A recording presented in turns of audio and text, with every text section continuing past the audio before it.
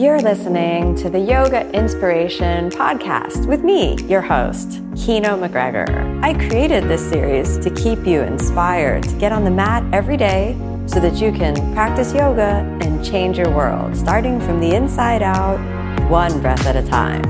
Thanks so much for listening. Your support means everything to me. Good job, everyone. It's so lovely to share this sitting practice with you. It's a special time that we come together and join our energy to create a very powerful vibration of spiritual practice, of sadhana. There are so many things that could be done at this time right now, but we have chosen to gather together and share this meditation practice, this sadhana, this spiritual practice. And this makes a difference in your life and also in the world. Because first of all, we cannot change the world just like that. We have to change ourselves. So only by changing ourselves do we have any hope of changing the world. Otherwise, even with our best intentions, we go out and try to make a change. And all that happens is we perpetuate whatever misery, whatever seeds of disharmony are carried within ourselves. So we must work on ourselves. And in this way, we can work on the world. Then we will be more effective in whatever action we take in the world. Not that we should not, some people become perfectionistic and say, oh, then I have to lock myself in the closet until I attain samadhi. And then only after I attain samadhi, then I'll go interact with other beings. Oh no, it's not like that. We have to have this combination of interacting with the world, using our experiences in the world to shine a mirror on ourselves, and then to use the sadhana, the spiritual practice, to work on that, to get better, to work on those obstacles we contain within ourselves, and then work on that and become better, so that then we can again re-engage with the world and become again more effective. So that instead of, spreading more disharmony, we can spread harmony to the degree to which we have removed those seeds of anger, hatred, ill will within ourselves. To that degree, we can consider to be, a light on the path, you could say. So I don't know about you, but I anyhow feel I have lots of work left to do on this path. So let's see if there are some questions that have come in. So someone says it was their first meditation. That's very nice. I'm glad that you joined. These are a little longer meditations than I sometimes share in like a pre-recorded format, because I think when we come together as a group, there's a more powerful energy that we can tap into. So Adinda, who's been joining since January, says that the meditations feel much easier now and that she feels a progress. So good work. I'm sure that many of you who have been joining for a while can also feel that it gets better. Like anything else, we have meditation endurance. So for example, if you only sit once in a while, then the body aches right away. So if you sit for 5 minutes, even 5 minutes can be a small torture. If you try to sit still for that time, the feet can immediately fall asleep and do this or that. But meditation, you develop an endurance. Similarly, the mind also kind of has a feeling. It just like we can practice any state of being. The more you enter the state of meditation, the easier it is for the mind to meditate. So when we think about this, we're entering into a state of deep emotional, it's like we're emotional regulation. We're shifting our brain waves down. And this is something very powerful. You can feel a shift. So when you're thinking about this, 5 minutes is the minimum it takes to experience some qualitative shift from meditation work. 20 minutes is the minimum amount of time before we can shift out of the beta frequency into the alpha state. So in these sits that we do together, I always like us to sit for a minimum of 20 minutes, sometimes a little longer, but minimum of 20 minutes before we transition to the metta practice. We've transitioned that gives our brains a chance to move away from the external world into a more drop-down state. Then when we're in the more drop-down state, then we can begin to practice metta. And you can think about tilling the soil in the grounds of the mind and making the soil like a receptive to the seeds, so that they can become planted in a good earth. Mm-hmm. I see one question has popped into the chat. Francisca says, thank you. She has a question. And the question is, I sometimes have thoughts, insights that I would like to remember and don't want to ignore to go back to the breath. I feel like jotting them down in the middle of meditation would disturb the meditation. What should I do? Oh, this is a good question. Sometimes we have a lot of thoughts, and those thoughts are so good, very insightful thoughts. Oh, wonderful. We can begin to write, like a poetry. They go, this poem, this is the poem that will define this decade. I should write this down. This beautiful poetry. We hear a tune and we think this is the song that will make me famous. Let me go write these notes down. If you're a composer or something like this. This is a great idea. I better go and write this down right now. I've had that numerous times. First of all, if the idea or thought is truly insightful, you're going to remember it after. So don't stop the meditation and go write it down. Otherwise, if you have a busy mind with a lot of creative ideas, you will never meditate.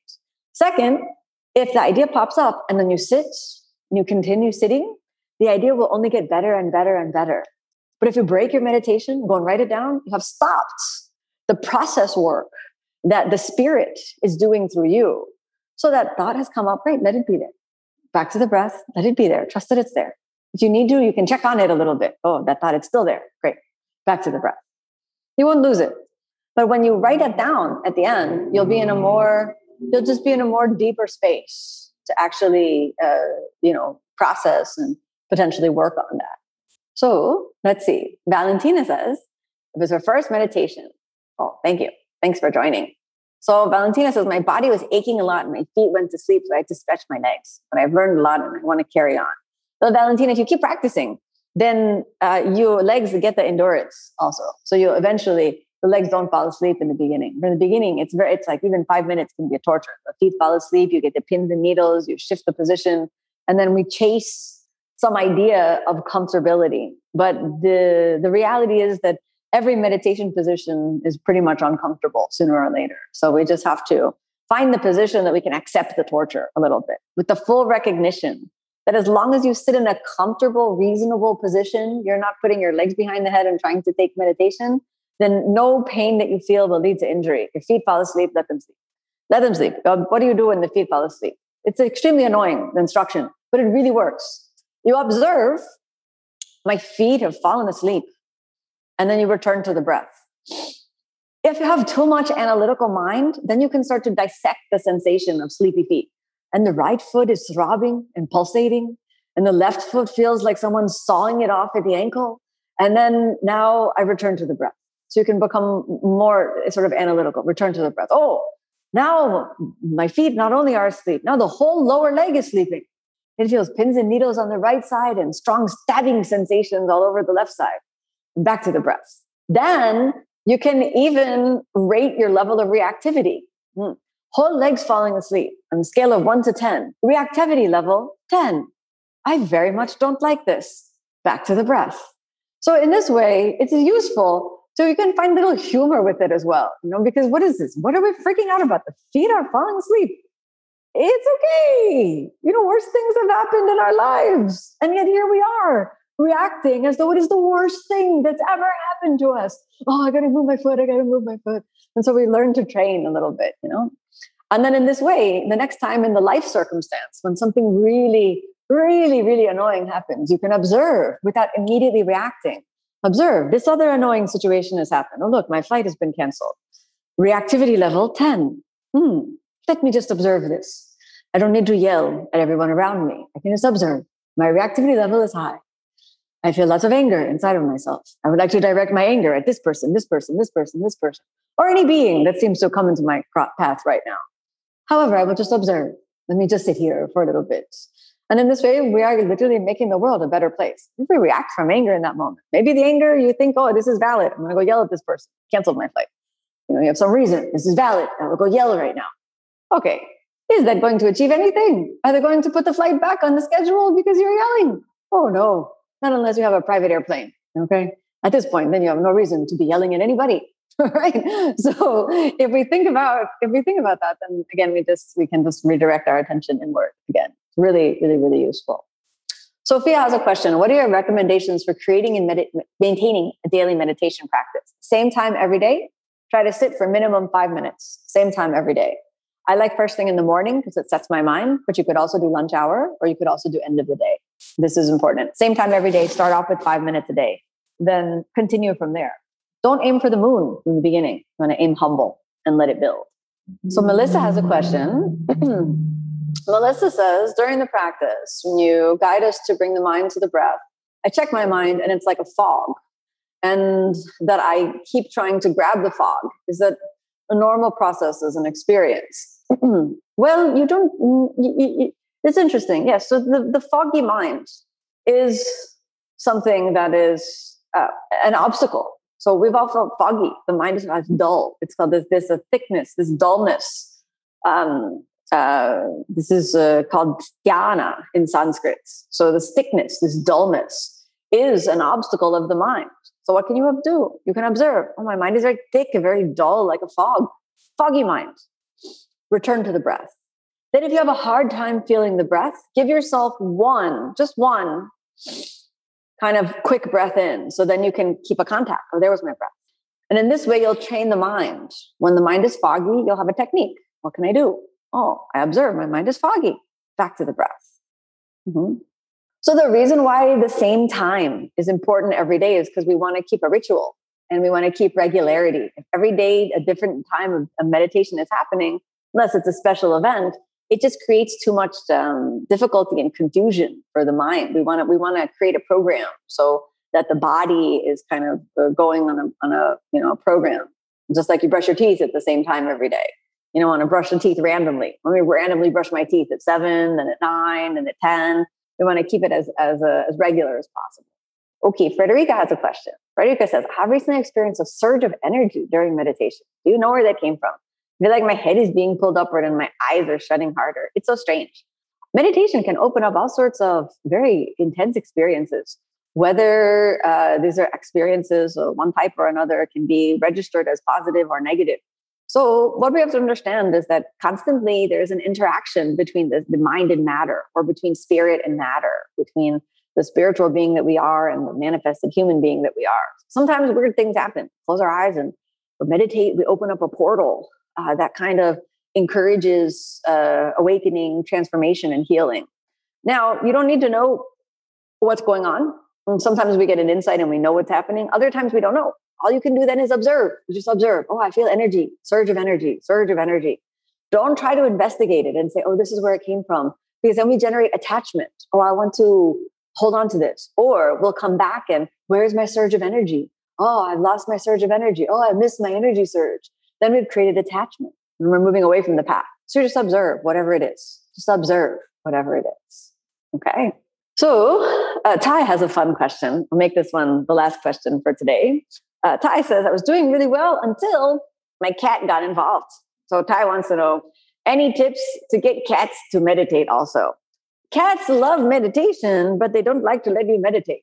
They become very interested in you when you're meditating. And they say, oh, you're meditating. Oh, it's a wonderful time to irritate you. Or it's a wonderful time to let me sit on you. So if the cat can settle and sit on you, if you have the type of cat that settles, you can let it be there. If the cat is going to jump on you and distract you, you have to find the room without the cat. Unfortunately, it's just unfortunately, Tim and I, we had a cat for some time. Actually, I had 2 cats, one outside and one inside. We had the cat that after she could meditate for maybe 5 minutes, but after 5 minutes, she thought, now is the time you have to stop this meditation business and pet me. Then she would wake up and start this paw thing where she would do this patty cake thing on you while you're meditating. Either you have to be very equanimous and be like a stone and just observe cat patty caking me, or you have to put the cat in the other room. It's quite as simple as that. And sometimes dogs can be trained a little more. So you can make some sound that indicates meditation and they go lie in the corner and then you make a sound and it's over. A very good dog can do this. I had some friends of mine that they trained their dogs with the opening and closing prayers in the Ashtanga method. So then the dog would hear the opening prayer. The dog would go onto the cushion and lie there. And the dog would hear the closing prayer, would get up out of the cushion. Oh, now it's time for me to get up. It was so cute. Very well trained. So it depends on how well trained the animals are. Otherwise, the reason why the animals are a little attracted to you when you're meditating or doing yoga is because you have a good energy at that moment. They get attracted. Oh, I want to be a part of this. This looks cool. So this is nice on one level, but if it's distracting for you, then you have to create your own space, and then you can share that good energy with the pets in your life. And also you can include the pets in your metta. So you can send little love towards the pets. And this is very, very useful. We all love our pets so much. They're just so cute and so cherished. So they're wonderful objects to send metta towards. Hey there, it's Kino here. I just wanted to thank you for tuning in to my podcast. Your support and your time and your attention really mean a lot to me. If you're enjoying this podcast series, you can find the full-length videos on my online channel, OmStars, and that's at www.omstars.com. You can redeem a 14-day free trial and get access to our full library of over 3,000 classes and also practice yoga with me online. I'd also love to see you in class sometime. So you can find my full live in-person teaching schedule on my website, which is kinoyoga.com. And if you haven't checked out my books, I'd absolutely be honored if you'd check those out. You can find those available at any online bookseller. The Yoga Inspiration Podcast is designed to keep you inspired to get on the mat. And I hope you're leaving each episode with a little glimmer and spark of the spirit, which is the true heart of the yoga method. Thanks so much for tuning in, everyone. May you be happy. May you be peaceful. May you be filled with love. Namaste.